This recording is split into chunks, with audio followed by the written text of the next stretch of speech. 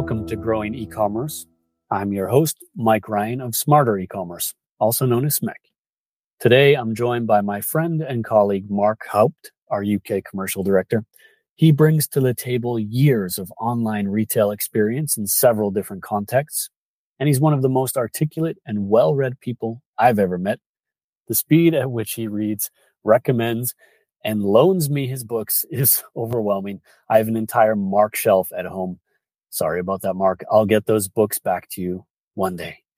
But anyway, we talked through the post-Brexit, post-pandemic economic situation in the UK, his assessment of how Google's Performance Max has landed with the market, the increasing allure of Microsoft ads, and the agency in-house relationship. All right, let's get into it. So, Mark, thank you for joining us today. Thank you, Mike. It's a pleasure to be with you today. Would you get us started with a quick introduction? What are your skills, Mark? What themes interest you? Yes, Mike. My name is Mark Haupt. Just for the listeners out there, I've been working for Smarter E-Commerce Limited. That's the UK arm of Smarter E-Commerce GmbH for coming on to six and a half years now.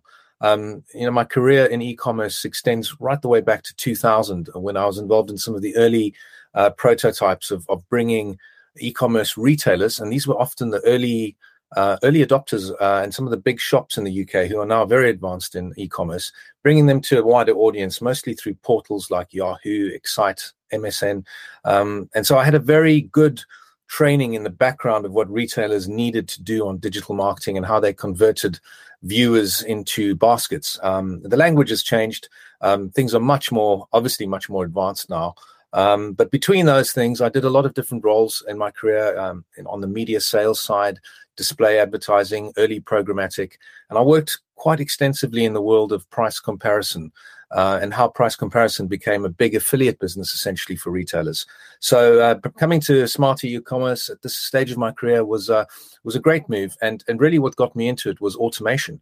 And automation as it was in 2015-16, and automation how it's playing out now, it's just such a fascinating area. It incorporates so many different elements of e-commerce logic, audience behavior, audience science, and the latest things coming out now with AI and ChatGPT. I find all fascinating. So I'm in a great place, and I take care of the UK retailers for SMEC Limited. And we've got quite a number of the biggest players working with us here in the UK, and they work from their UK bases, but they're often doing global campaigns. So that's me, really. Very happy to talk today. Yeah, thanks for sharing that. So 6.5 years. That was about 6 months then before I joined Smarter E-Commerce. Right. Yeah. So yeah, and Mike, I was very happy when you joined, sir. Thanks, Mark. I was very glad that you were already here. Excellent. Yeah, but price comparison too. I mean, that's a really interesting area. I remember going through the whole CSS transformation with you and everything. Yeah, been through quite a lot. Also, as you mentioned, like automation, what that meant in 2015 and what it means now are two different things, and how people feel about that. I want to dig into that a bit with you later on. Please, Before we get into that, maybe you could talk to us a little bit about, from the perspective of, let's say, the median UK retailer, online retailer, or what was 2022 like in the UK? What have the last years like? How's everything going? And what do you see happening in 2023? Broad strokes. You're no economist. You're not Nostradamus. I'm not going to hold your feet to the fire and say you were right or you were wrong on this. No, if you're right, I'll give you credit for that. But what have you seen lately, and what do you see next in the UK? Great question, Mike. Yeah, the UK is a fascinating market for e-commerce because, firstly, it was as I said earlier, it was one of the first markets to really go all in. Like the United States, it had an early start with getting funds raised, getting the technical architecture ready from a coding point of view to sell online to audiences which were seen as very primed already for this type of model. One of the things is the UK has got one of the best postal systems in the world. So the idea of quickly using those logistics to start selling online, it was an easy step for a lot of retailers.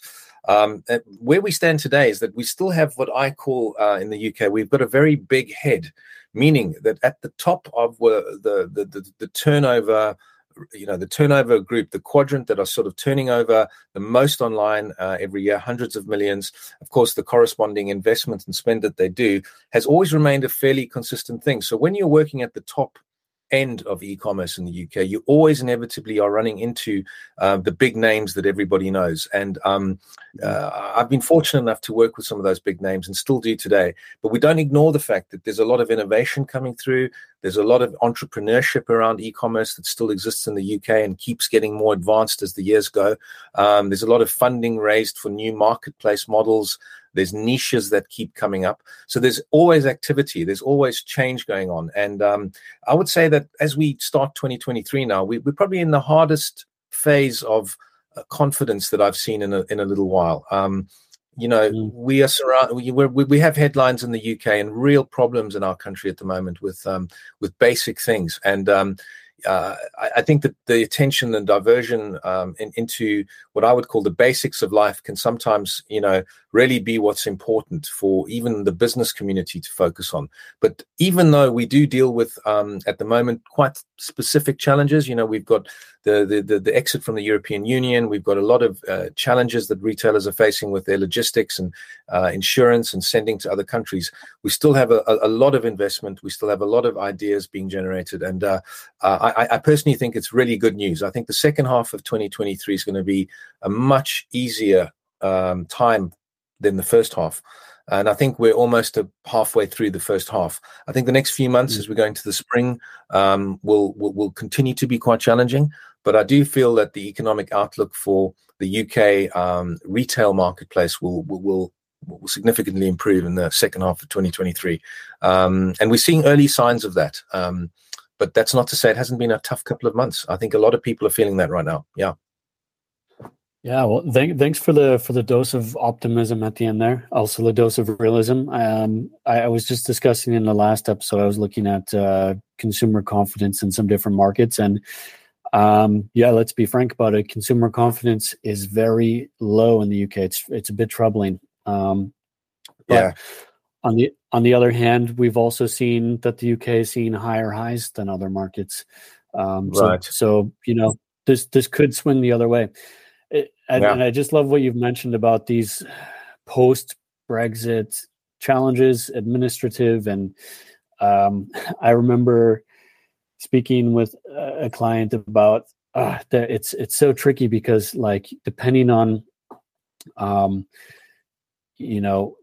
country of origin of different product, if it was imported or not, and then which category it's in, and then what is the value, and you cross different thresholds, and the whole thing is very dynamic, and ultimately the tax that needs to be charged, and all this stuff, it changes quite a bit, and it's very complex to reflect that in a way that makes sense to the consumer. Or do you eat the cost, or what do you need to do?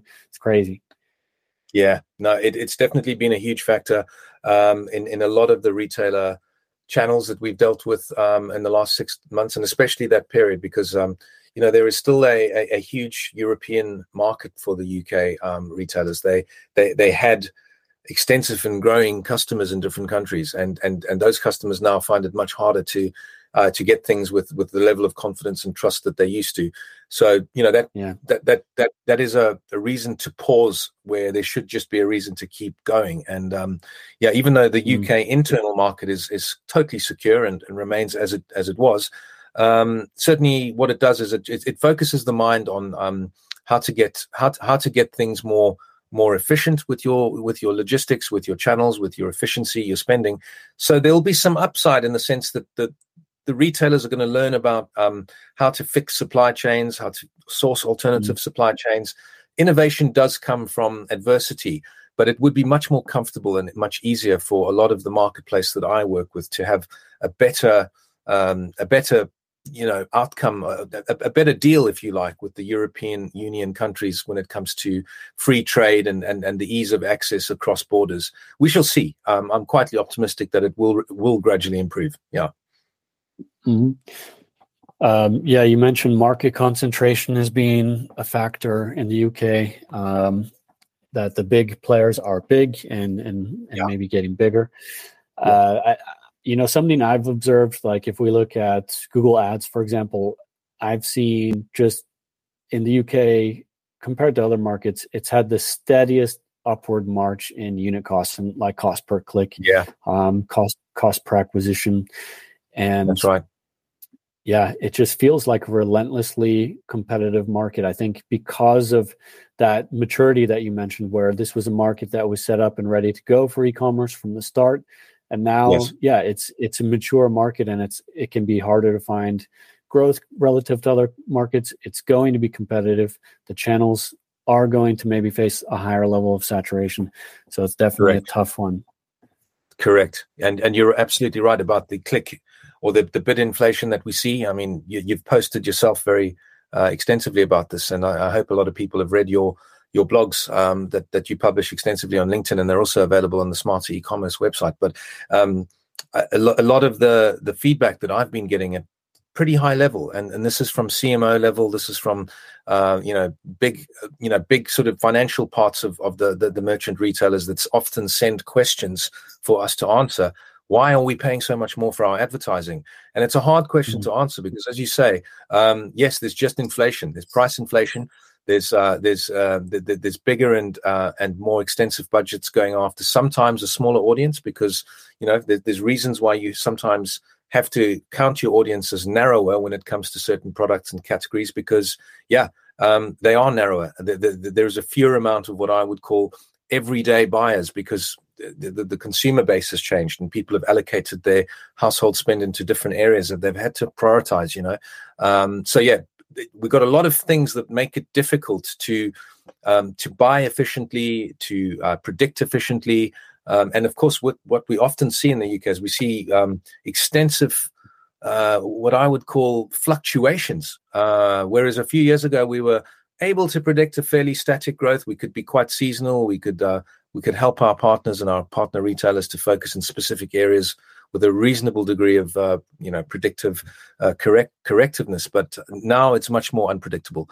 And I think unpredictability, uncertainty, instability, those things that nobody in business likes to deal with, they're just a feature of the landscape now. And one of the lessons that we've taken from that is that we have to help our retail partners and our clients to really overcome those uncertainties and give them data and show them their own data that can help them to get an advantage and to at least be more stable when it comes to their forecasting.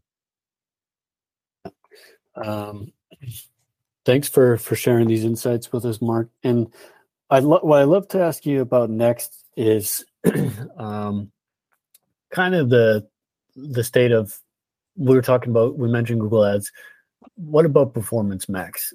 It's the technology that we've all been talking about for over a year now. But in the UK, what's the reaction been like? We've got this hyper-competitive market. We've seen the face of automation changing over the last several years now.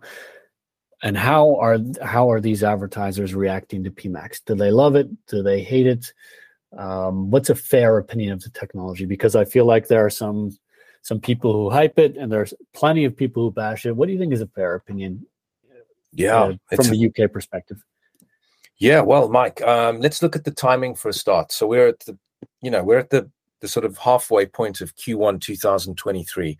PMax has been a feature of the landscape, for well over 18 months now.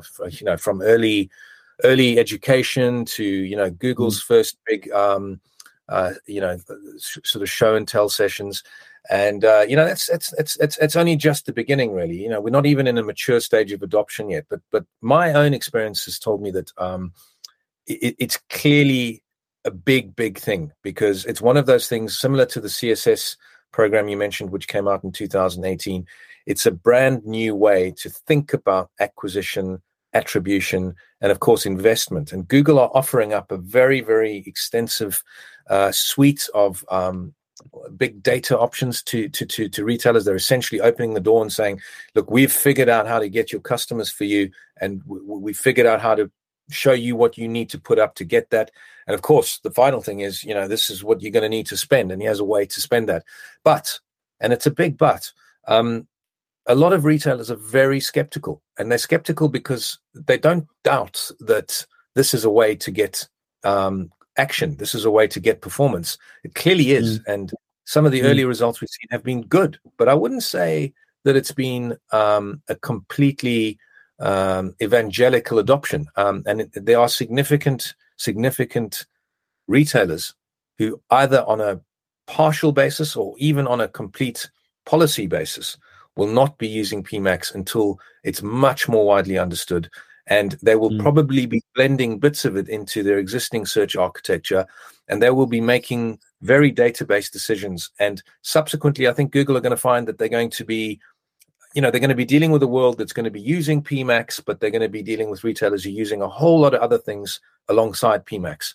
And I think that's healthy. I think that's a great thing to predict, because what we really want is to get the best out of PMax for specific retailers. We don't want to have a universal application across everybody. That that just would be it would be kind of crazy, because there'd be big winners and there'd probably be quite a lot of or more losers in that. So our job has been to sort of show what PMax is capable of, but develop a way of doing PMax which really gets the benefits of it, really gets the advantages of it, and doesn't ignore everything else that is also good and can also be grown and developed. Because obviously data, pre-data, this is the data you want to bring from your first party sources, data that you want to use, that you've become au fait with as a marketeer, and you want to understand how that's going to work in the future. These things have all got to be blended, and they can often be really usefully used, even in a world where PMax is deciding the ultimate bid for the product. So mixed bag. I think it's going to work pretty well for a lot of retailers, but I don't think it's going to be universal adoption, and I don't think the biggest players are going to use it to anywhere near the extent that Google are hoping they will over the time frame of the next 18 months to probably 3 years. Yeah, those are interesting opinions. I agree with you. I think the adoption in UK, I'd have to check. I think that it's higher than, let's say, in Germany, for example. It always varies per market, and I don't know. I don't want to go on making cliches here, but I feel like, for example, the average German online marketing manager has a bit of a tinkerer in them, and they definitely like to experiment, and they're going to be critical. I feel like the adoption could be a bit higher in the UK because of this ruthlessly competitive commercial environment where, the people are definitely willing to take risks and to try things. But it's a double-edged sword, because with Performance Max, it's not entirely clear always how you really can differentiate from the competitor if everyone's using that same technology as you. Correct. I love what you've said about this kind of like partial adoption and stuff like that, because what I've heard from speaking with Googlers, and I think it's somehow reflected in the architecture of the product, they really intend PMax to be an either or decision, not in regards to all campaign types, but because PMax is supposed to be complementary toward standard display campaigns, for example, or your YouTube campaigns, to a certain extent to your search campaigns, but it is not intended to be complementary toward shopping. It is they do essentially want an either or decision, but that's not necessarily the end of the story. No, true, absolutely right. I mean, the PLA and the Google Shopping revolution, which has been with us for well over a decade now, it's still, in my view, and from the feedback that I get and the data that I look at and the performance reviews that I'm regularly a part of, it's the place where the most trust and confidence is often placed by the marketeers. And there's a good reason for that. Is because the PLA it's a multi-purpose display advertising type. It increasingly serves as a price comparison device. And it's a way for marketeers at retailers to keep their product essentially at the most forefronted part of an audience that are actively in the lower funnel. Of course, everything else that PMax is offering around the around the Google ecosystem is very valuable. And the idea that you could convert and you could find new customers with Gmail ads and YouTube, fantastic. But of course, it will never replace the solid, almost shopping retail marketplace idea of the PLA, which still is the place where the majority of the clicks will happen and the majority of the conversion will happen. So getting PMax right means absolutely always never forgetting what you're doing with Google Shopping in its sort of current understood purist format. And we see that every day. And, we still put a lot of activity and effort into making sure that the PLA work, that CSS works. And when we're doing that very well for our retailers, normally the retailers have got more confidence then to go over and try different PMax approaches and just give PMax a go and see what that does for them. But yeah, it's a very much a mixed bag. But as you say, PMax is impressive. It's growing. It's going to be a feature of the landscape for the future, the short-term, medium, and long-term future. But it will evolve too, and it will be interesting to see how the channel mix gets affected by the PMax adoption. I think the UK, you're right. It's a place where people do go for early tests and they take risks. And yeah, we certainly are experiencing that now. And we're helping numerous retailers with their PMax strategies. I mean, I think it's funny when you look at the adoption of Performance Max. Well, it was a product replacement. It replaced Smart Shopping, and in the course of about a year or less, 9 months, really, it had this basically exponential growth in adoption. And you see all these best practices coming out like in the middle of that exponential growth curve, which I think I have to be skeptical about that. And I know we've gone to pains to not say, X, Y, or Z is a best practice. Like we talk about, we use some nerdy phrases like opinionated framework, which is maybe taking it too far. But the importance being testing. And I think that's the other thing with Performance Max is that it definitely looks good in a platform, what's occurring there on an in-platform reported basis. But then digging deeper, I think the question that PMax will really have to answer will have to be about incrementality. Is this really doing something that you couldn't have done? And I, of course, the transparency heavily scrutinized. It would be great if they would just show us more about what's occurring here, where stuff is serving. Yes, but like you said, it's a new product. There's a lot more coming. I've seen the roadmap. There's stuff on there that's going to make people really happy that we've been asking for and that we wanted. There's also things that, Google has devised on their own that looks really exciting and cool. And let's just see, because we're still in early days, actually. Absolutely. I think it's going to be an exciting year. We're going to learn a lot more in the months to come. And, the more we can see, the more Google can share, the better for Google and the better for everybody in the community. Because we want to do the best by our retailers. We really want to help them. It's not easy to understand what's going on if unless you're such a deeply embedded search specialist within a retailer, and there are many of those. A lot of the senior layer, a lot of the C level are still looking for answers. They are signing off the budgets, and they want to understand if the money that they are sending over to the search team is being wisely spent. And it's always been the same. But there's much more accountability that's going to be called for because, you can get great results, you can get great revenue upturns, but that can change very quickly when you realize that big parts of your inventory and your catalog are not making the returns that they should. And, there's going to be questions about that too. So PMax has got a lot to offer. It's going to change the world in some ways around e-commerce retailers, but it's got to be seen as part of a bigger strategy think, and it's got to be really it's got to prove itself to the marketing mix as any channel in history in a marketing mix has ever had to be honest. So exciting times, but lots to still learn and understand about PMax. Yeah, and I mean, I don't want to belabor this. We can move on from the point, but I just want to share one thing that I've been thinking about. I don't think I've discussed on the podcast before. It's just for me a framework about the way people can approach automation, or what I've seen in terms of it. And I don't know, it's not rocket science, but I just think of these kind of three main personas. There's like hackers, harmonizers, and holdouts. That's the way I think about it. And the hackers are looking for ways to potentially use automation up to including fully automated campaign types like PMAX.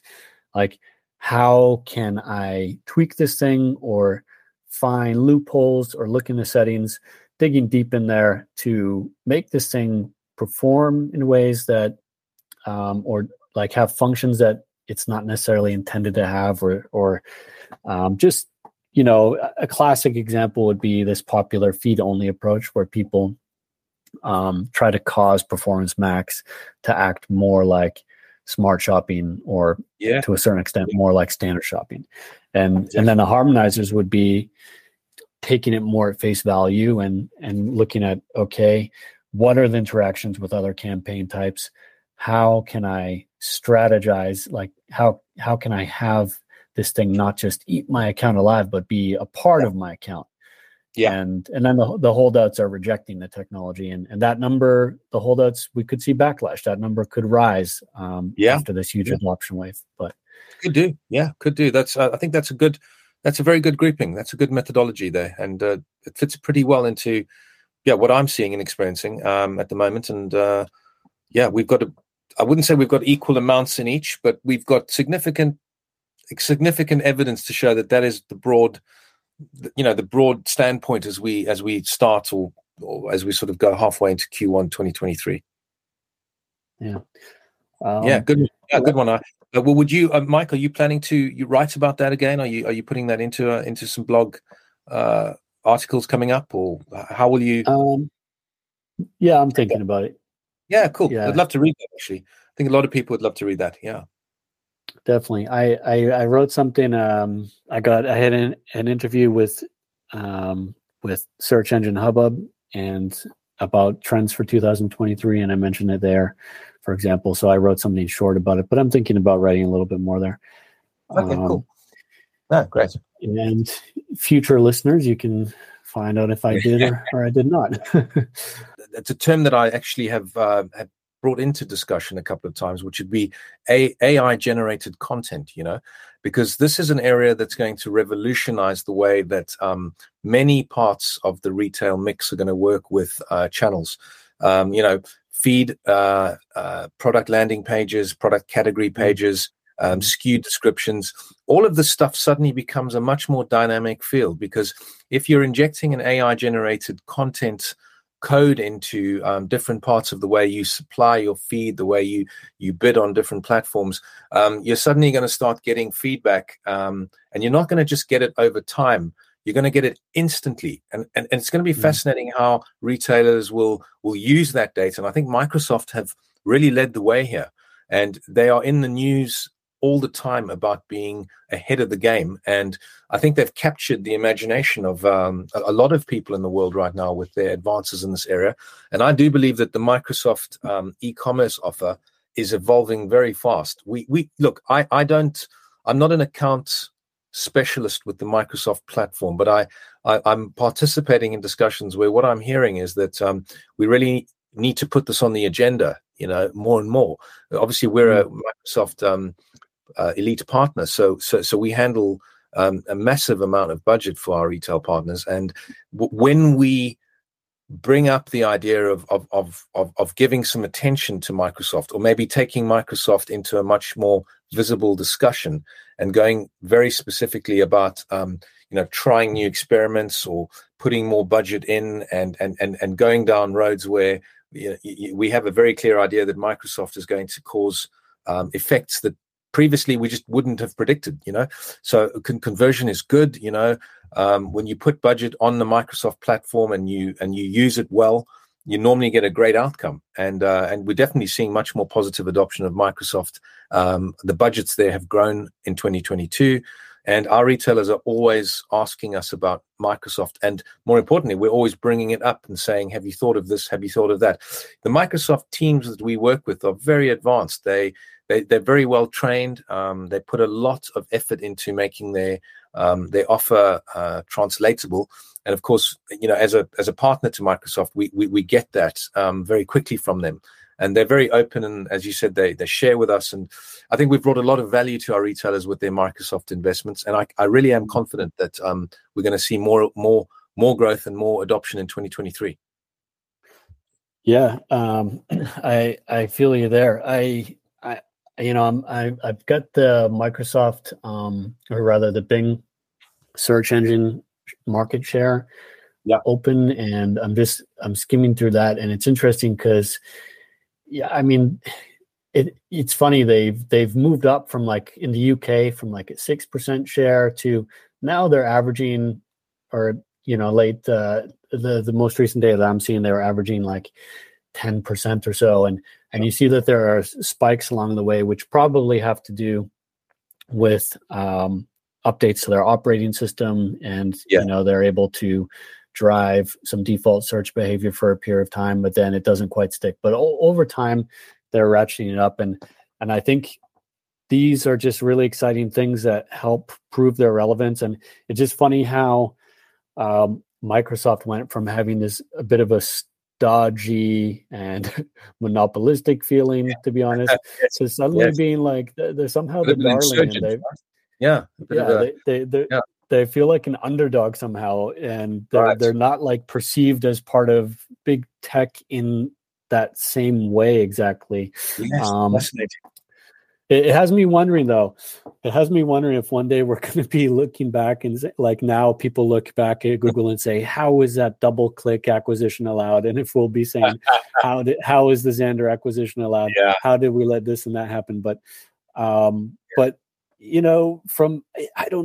today's standpoint, they're wonderful to partner with, and I'm just a fan of what they're doing. I think they are innovating. So. Yeah. One final thing I'll say there is that the adoption is going up. Obviously, the percentage of the total search marketplace remains at that stubborn, sort of. Well, by the way, 10% is good. It's come up. Every That's percentage. Not nothing. It's not nothing, and the effect of that is that Microsoft have definitely driven innovation. So even if they are not getting the lion's share of the budget, they are proving themselves to be real players in this game, and of course the advances that they make are quickly transferred. And I think Google and Microsoft have been in a kind of dance with each other around shopping and e-commerce and search. They've definitely both benefited from each other's innovative steps forward here, and that's a good thing for everybody. It's good for retailers if they've got more choice, and specialists who operate the platforms just have a lot more knowledge now, and they have fresh ideas that almost every week that they can try and use and take to their clients. So, I celebrate the fact that they've made an advance here. Really, I do. Definitely. And as it stands currently, they can be risk takers. They can be aggressive because they've got nothing to lose. Exactly. They're in this very offensive position, and it puts Google in a very defensive position, which we saw with, I was blown away with how quickly Google reacted to the AI topic. I was thinking there would be some beta products late in 2023, perhaps like second half of 2023, and we're barely 2 months in, and they've got something. So it's pretty impressive. That is, yes. Now, Mark, I want to pick up something I heard you mentioning earlier. You were talking about how challenging it is to stay up to date in these environments, and the role of specialists in organizations versus a perspective that, an agency or somebody who does this full time, so to say, can, or a different scale can offer. But like, there's always a debate or some kind of a opposition, maybe a false dichotomy, I don't know what, between in-house versus agency, and in-housing being viewed as a trend. People wondering if in-housing will pick up in a recessionary environment, or will actually will advertisers try to cut costs there and view rented services more favorably. But what's your take on the exchange between in-house and agency? How do you see it? Yeah. Great question, Mike. And it's one of the areas. It's not just because one of my primary responsibilities for smarter e-commerce is to obviously acquire, develop, and then grow partnerships. When you're in the process of doing that, you get to discover a lot of things about the way, in our case, retailers plan their resources around search and general marketing. You obviously have to participate in the discussions around how resources are deployed. But in doing that, what you learn is that a lot of the opinions about working with in-house and working with specialist partners are changing very fast at the moment. There's a lot more porous exchange going on. The boundaries between in-house teams and their specialist agencies are coming down every single week, because you have this world where knowledge really does become the commodity that has to be exchanged efficiently and with a high degree of cultural sharing and knowledge between teams. So what that requires is not only that there's specialist technical knowledge, and that there's a deep understanding of strategies and execution of strategy, which has always been a part of what agencies have done, but there has to be a real understanding of mindset, culture. There has to be a completely open and trusting relationship that sits at the heart of any relationship. And when that does happen, and those things can happen through natural chemistry, but they can also be developed, and bringing the consciousness in of asking the questions, making sure that time is set aside to discuss non-operative issues that both companies are experiencing, looking at the deployment again of particular persons and skill sets to certain tasks and responsibilities. I feel that whole area is really, really, really changing right now. And the best relationships are when you can feel that there's a harmony there. You could feel that the retailer knows that they can, if something goes wrong or somebody leaves suddenly or a whole group of people decide that it's time to go, the agency can really sit there and help to not only do the work that's needed, but to regenerate the knowledge, to input the knowledge into the retailer and help that retailer develop their next stage of growth. And of course, as a specialist ourselves at Smarter E-commerce, we get to work with so many incredible businesses. So whilst we are always confidential and never share data about our clients with other clients, we take on board that knowledge and we quickly use that knowledge where we know it's going to work for the situation or the retailer at hand. So yeah, it's a fascinating area, and I think it's changing the agency world. And I don't think the question anymore is should we do in-house or should we use an agency? It's now much more of, we've got resources. What are the resources? And I don't just mean people and time. I mean, what are the things we're doing brilliantly? What are the areas where we've really done well in the past? But what does this agency, what does this group of people, what does that tech provider give us? And how do we count that and let that, multiply our resources? And when you start questioning things from that point of view, you start seeing a vision and an image about, what a growth machine can look like. But that growth machine doesn't sit in one place. It sits as a kind of living entity that's been created as part of a really well-designed partnership. And we do that. We do that often, and we have that relationship with most of our retail partners, and that's really what gives us our growth and gives us our impetus and our confidence for moving forward. And I think that we're going to see much more of that. And I really encourage any agency out there to adopt this type of thinking and bring it up with your partners. Go deeper on the issues around strategy and mindset and culture, and don't leave them on the table, because there's a lot of value there. So sorry if that was a long answer, but that's just coming from the experience of what I've been doing in the last couple of years, actually. So yeah. Well, that was a beautiful answer, and we have a lot of agency listeners and we have a lot of in-house listeners. So I hope it's valuable to both sides. And yeah, I just it's funny. A couple episodes back, I was talking with Scott Kennedy from Franklin Sports about this idea of but like being. Yeah, this kind of bearing this Olympic torch of knowledge. It sounds, I don't know, maybe a little melodramatic, but really you have to pass on knowledge and keep that flame kindled, and it's not Absolutely. Always the easiest thing. And I love this idea too of force multiplication. not to get too militaristic, but you think, there's like an aircraft carrier, that's a force multiplier. And, how can you force multiply knowledge and experience? And that's, I think when you find that kind of an effect, you've got a healthy relationship. But Mark, thanks so much for sharing your time and your knowledge and experience with us. Absolutely. I want to ask you one more thing before we go. Any projects, people, anyone you want to shout out? Well, I just want to, we really do see that in particular categories now in the UK, we have such almost overwhelming competition. When I say that, what I mean is that you take something like cosmetics. Let's choose fragrances. I'm just being random here, and you've got brilliant retailers who really know how to buy the right stuff, and they know that there's consumers always looking for the stuff. If you ever want to see how a successful and how profitable online retailing of health and beauty and cosmetics and fragrances can be, look around you at an airport duty free next time you travel. People love these products, right? But the problem, of course, is that there's so many sellers and there's so much choice.